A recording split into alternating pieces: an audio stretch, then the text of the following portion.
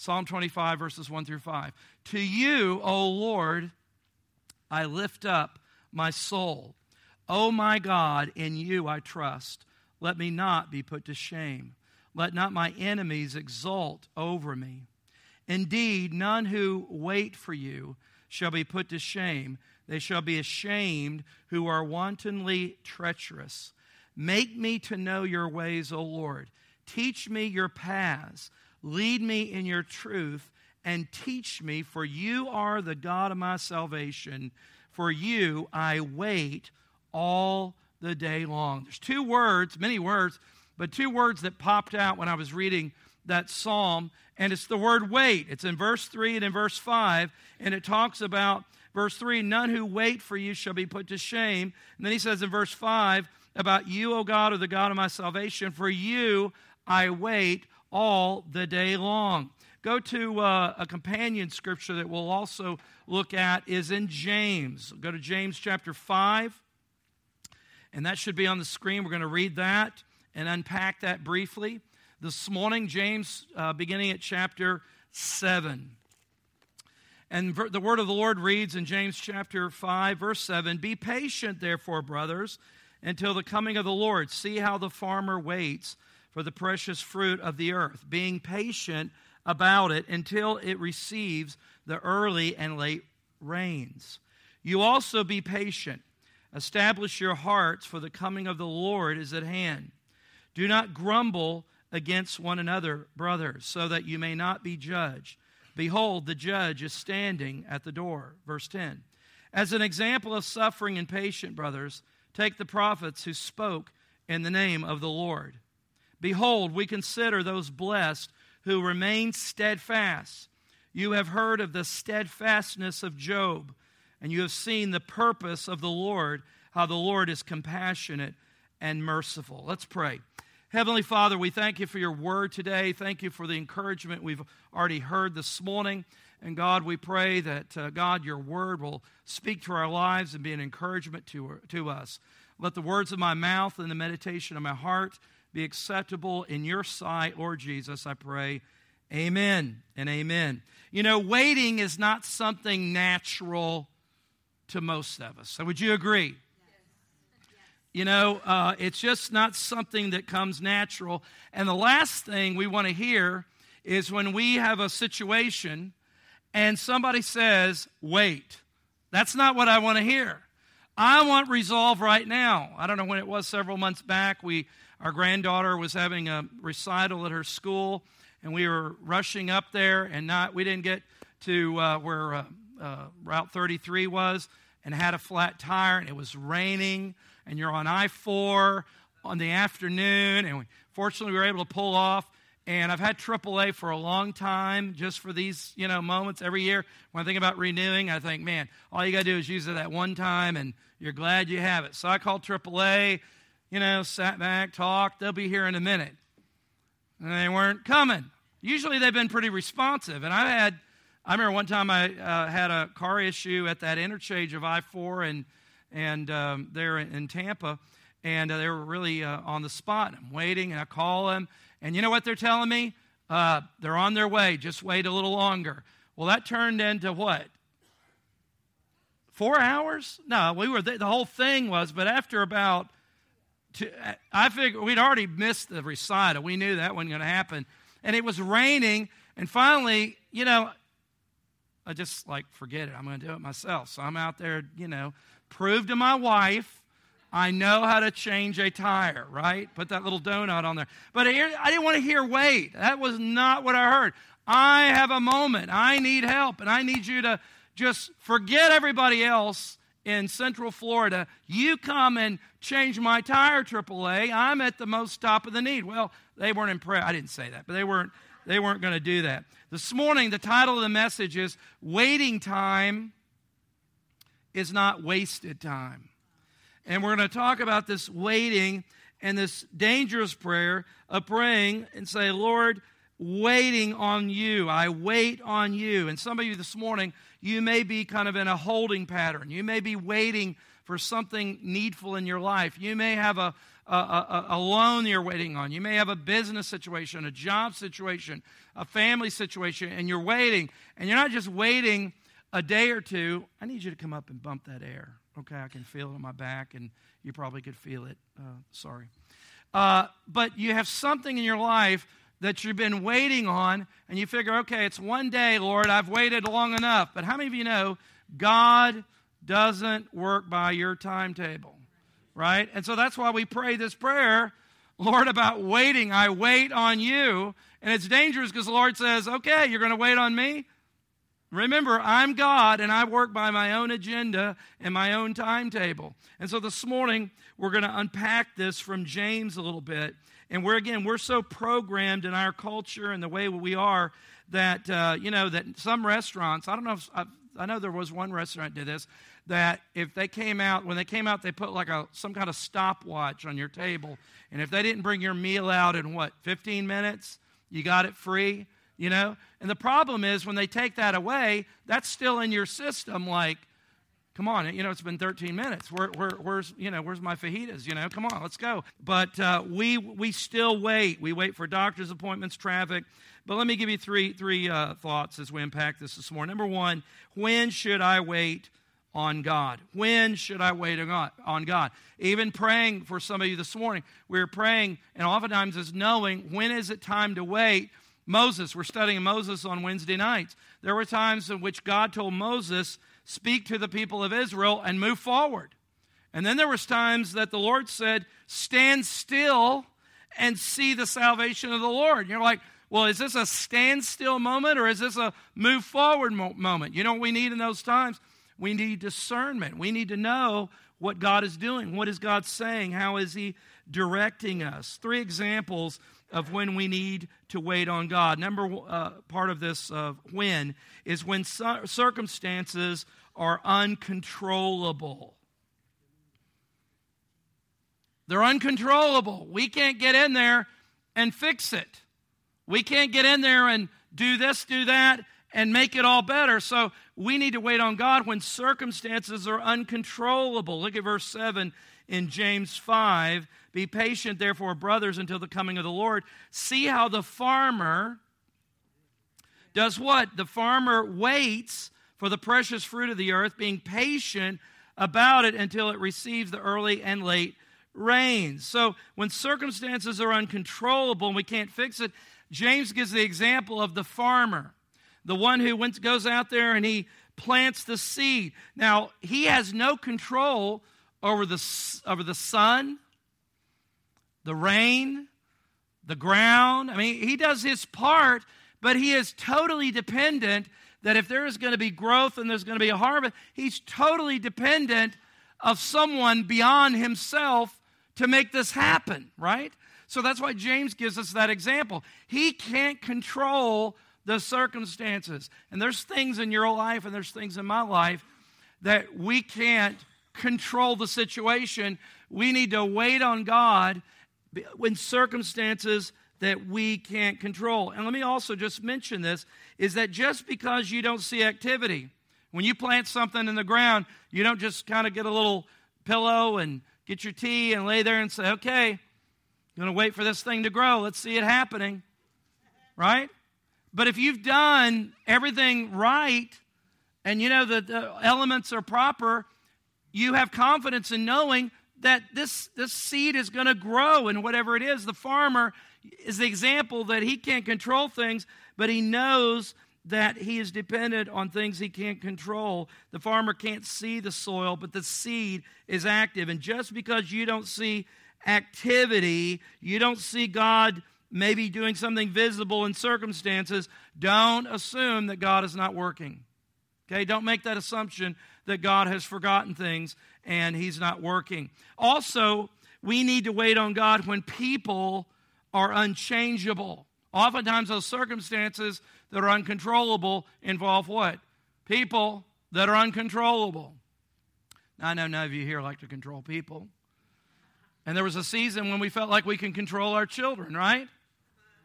Well, I don't care if you want to go to church. You just told them what they were doing. And that's what they did. You could do it. But they get a certain age, and they're on their own, like, my son 28, other one's 25 today, they would just be look at you and go, yeah, right. I'm going to do, like, you can't control me, right? I remember one time with my grown son, he was maybe 24, 25, where I was having dinner with he and his wife, and we were in, Red Lobster or something, and for whatever reason, I don't know what possessed me, but without even realizing, I was reaching over and cutting his steak. And he just looks at me and goes, Dad, will you stop? And I'm like, oh, sorry, I don't know what I was doing there. But anyway, so I missed that. He doesn't, but I do. James 5:10, talk about people that are uncontrollable. Notice the example it gives the prophets. Remember the prophets? They were there to deliver God's message. They were there, really, if you were called to be a prophet, you had a nonprofit ministry. I mean, because you know what? If you were called to be a prophet, you were there usually to tell people what they were doing wrong. You need to quit that. You need to get back on track. And they were called the nation of Israel. The Bible, even Stephen, we looked at Stephen's message a while back. We'll be back in Acts in February in our study of the book of Acts, looking at Paul's ministry.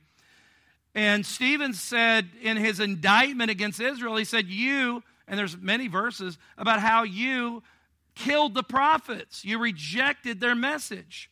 And so they had a message, and oftentimes it was repent, but people were uncontrollable. They were unchangeable, right?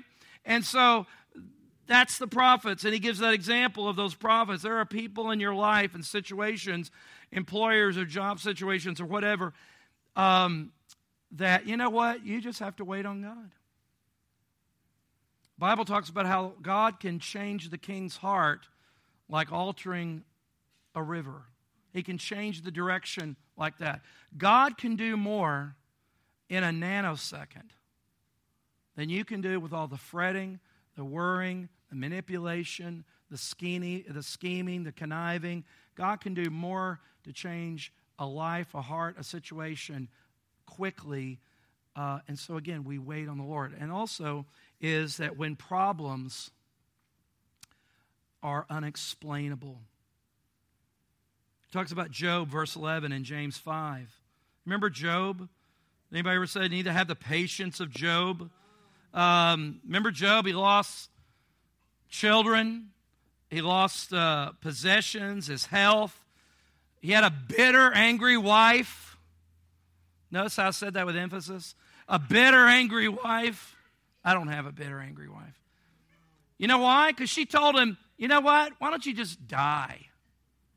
Boy, what an encouragement that was. They should have gone to that 5 love languages conference, right? They would have known that one of those love languages was probably not bitterness or something, right? All right. I usually have them memorized, but I forgot some of them. All right. So the question is, what do you do when things happen and there's no explainable reason? And there's a lot of things that happen in our life. Tragedies. And I don't want to make light of any of that. And this isn't the time to kind of unpack that. But when the day is done, there's still, even with Scripture and understanding God, and you've been walking with God, let's be real and be honest. There are times where the day is done, and you may enter into heaven not really having an understanding of why certain things happen the way they did. You realize God doesn't necessarily owe us an explanation before we die. It'd be nice sometimes. Job, you know the story of Job? Guess what? Job went through all this the whole time, and he never knew what had gone on behind. He never really understood how he got into this situation and the circumstances that God allowed and the forces and things that happened. I think it would be a lot easier for me if when I went through situations that God just gave me a little text, maybe like that little text thing, and he said, hey, Tim, you're going to go through this. Here's kind of the outcome of what's going to happen. Okay, I can deal with that. What's hard is when you're flying in the dark. When you're flying in the dark. How many of you have a pilot license? I just want to make sure if you ever ask me to fly, I don't fly with you, all right? I knew some folks back in Illinois that had pilot's license, and I drove with them, and I thought, they can't even drive a car. Last thing I'm getting in is a plane, right? Ron Wallace. My goodness. All right, I'll have to edit that out. He listens to my sermons. That was for you, Ron. All right. How many of you remember John F. Kennedy Jr., who was killed in that tragic plane accident with his wife and her sister? Somewhere they're flying up to Maine, Massachusetts, somewhere where you guys hang out, and not Martha's Vineyard. I don't know if y'all hang out at Martha's, but they were flying up there for some wedding. And one of the tragedies, again, I think he was flying, it was fog, low visibility. Even though he was a seasoned pilot in one of the most expensive airplanes that money could buy, the Kennedy family, I'm sure money was not an issue as far as the kind of plane he bought. But one of the areas that he had not qualified in was to be able to fly by instrument panel only. So even though there was no visibility, the FAA surmised in their research, there was no visibility. He couldn't see. Your body plays tricks on you. Your body will cause you a disorientation where you may feel like you are pulling up and ascending when in reality your body is tricking you and you're actually descending and going down. And the only way you would know that isn't by your visible ability to look out over you, because you can't see anything. And your body is telling you, well, it feels like I'm going this direction, but your instrument panels will always tell you the truth. You know what our instrument panel is? Is the Word of God. The culture will lie, they will manipulate, they will brainwash, and if you are not saturated and able to read the instrument panels that God has given you, you'll be sucked in and think you are ascending when you are descending in your life.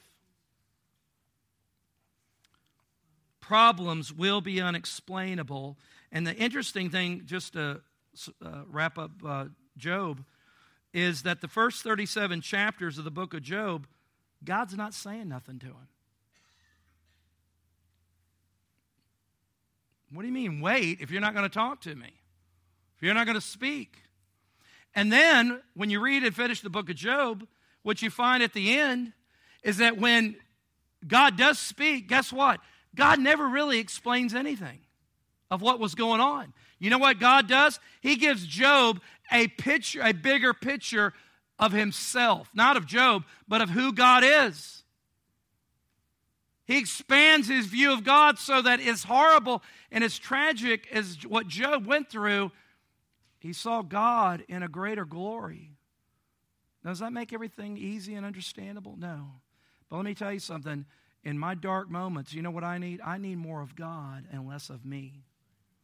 I need a greater view of the one who controls every atom and molecule. R.C. Sproul said, if there is one maverick molecule roaming in the universe, God is not God. There's no randomness. God doesn't learn anything. God is sovereign over my life. And I need a bigger view of who God is. Sometimes God is silent.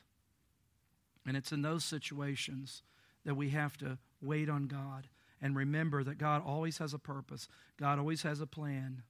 And that He may reveal it in His time and His way. And let me just make this one other note because it's important. Is just because a situation or a circumstance is unexplainable does not mean that God is unknowable. Do you hear what I'm saying?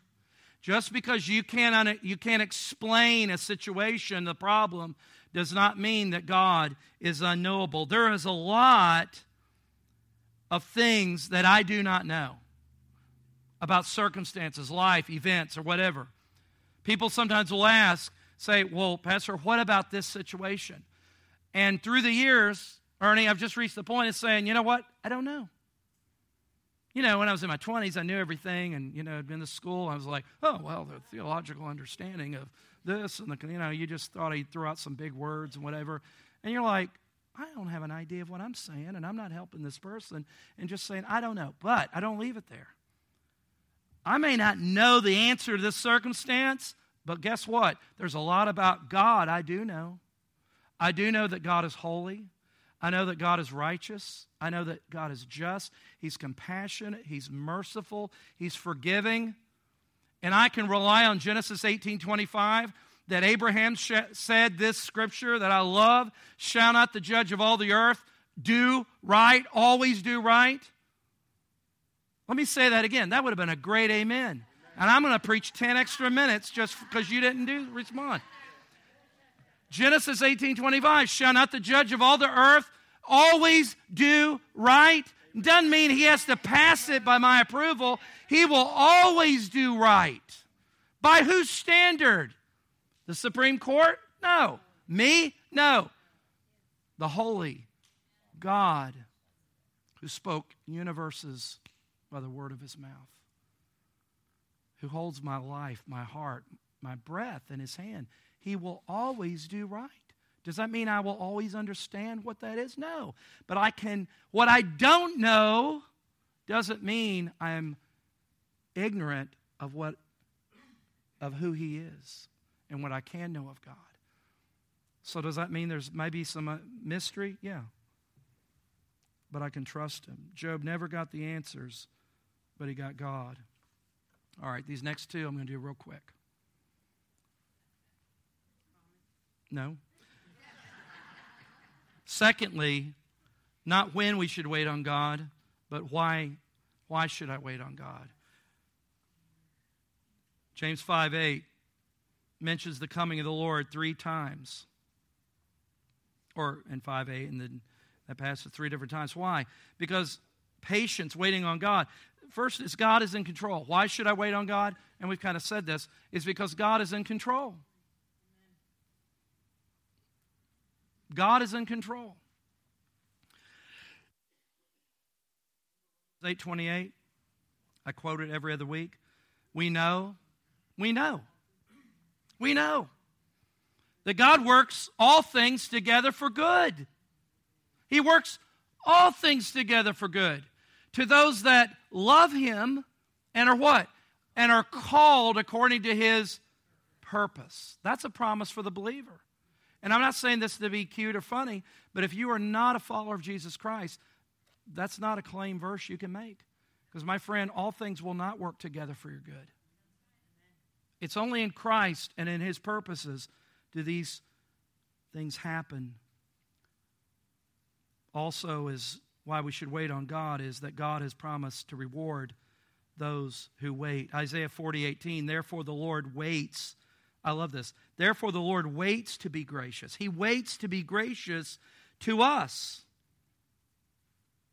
Could it be that sometimes God's waiting room isn't because he's just trying to play mind games with us, but because really, God really does know what is best for us?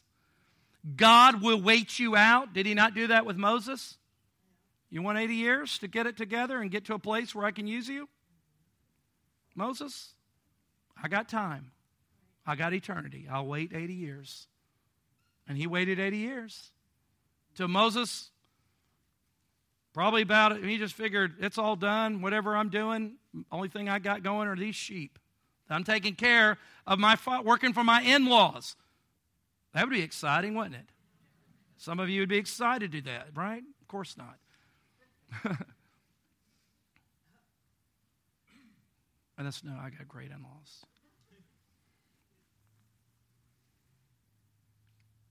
But the man birthed and adopted within the house of Pharaoh and educated and lived an elite life. And what's he doing now?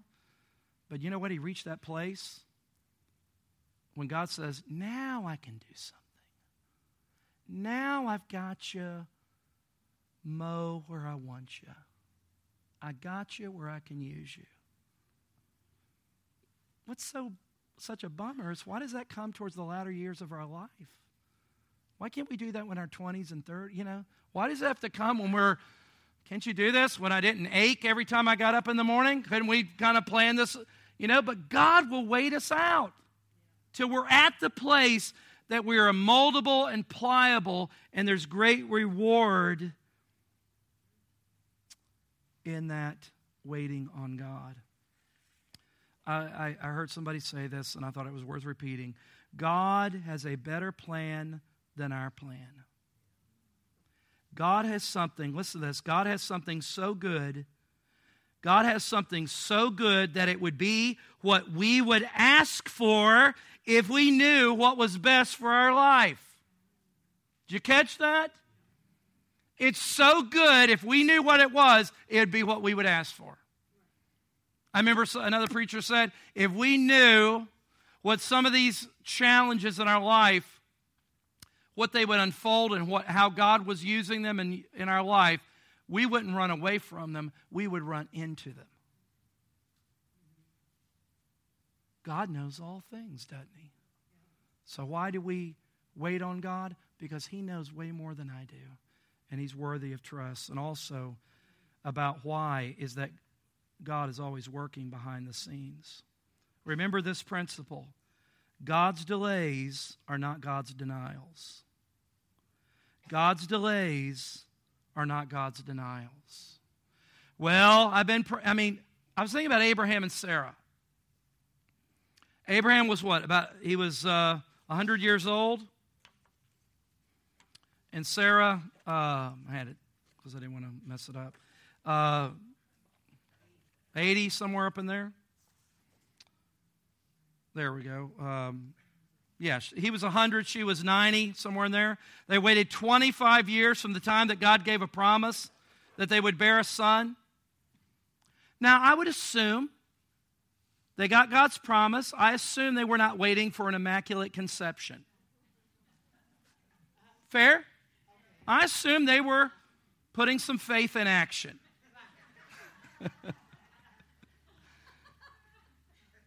You grown-ups, you explain that later. 25 years. Nada. Now, we wait 25 minutes, and we're like, God's abandoned me. I think I'll be a Scientologist, 25 years. Because sometimes we're a little hard on Abraham. How Ishmael and him saying, you know what? God, I got this. I know how to do this. And he kind of figured, hey, this is to be the way I do it. You ever tried to help God along in doing something? And you ended up with an Ishmael in your life? Ishmaels don't go away. You got to feed them. You got to take care of them. You got to send them to college. You got to buy them a car. They don't go away. But that was not God's plan. But Abraham didn't realize that even when nothing was happening, God was still at work. Listen, Jesus said that a sparrow falls to the ground. How much more value are you? Listen, if the God of the universe knows when a little Tweety bird falls to the ground, He's on the case. The comparison is from the least to the greatest. How much more valuable, Jesus said in Matthew 10, are you than this bird that God even knows the very moment that bird hits the ground? How much more valuable is your life? That God has got this. And the last is not when we should wait on God, why we should wait on God, but how we should wait on God. How do we do this? James 5:7, again, talking about the farmer. We do it expectantly. You see, I don't think the farmer, as an example, he didn't plant a seed and think, well, this never works out every year. I don't know why I do it. No, he planted the seeds and he was expecting a harvest.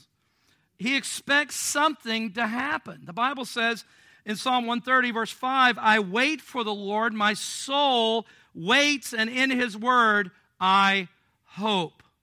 We're saying, God, I am looking, I am expecting you to act in this situation, and I wait on you.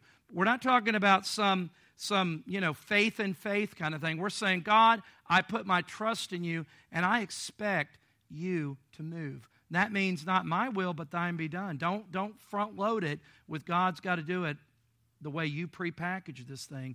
I'm waiting on God because guess what? I'm on a need-to-know basis with the creator of the universe. And you are too. Expectantly. The farmer doesn't plant the seed and then go on vacation down to Naples, for 6 months and coming back and think, oh, hey, wow, harvest. You know what he's doing in between the harvest? He's repairing the barns. He's making room. He's mending fences. He's getting equipment fixed. He's getting ready. Why? Because he expects a harvest to come because of what he has done. There's an expectancy. And so how should I wait? Wait expectantly on God. Another way is 5:9. This is kind of interesting. Wait quietly.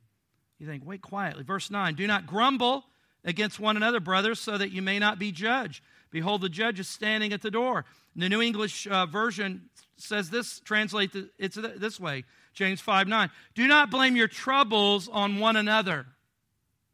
You see, we don't mind waiting, at least I don't, if I can gripe and complain the whole time. Doesn't that make it a little easier?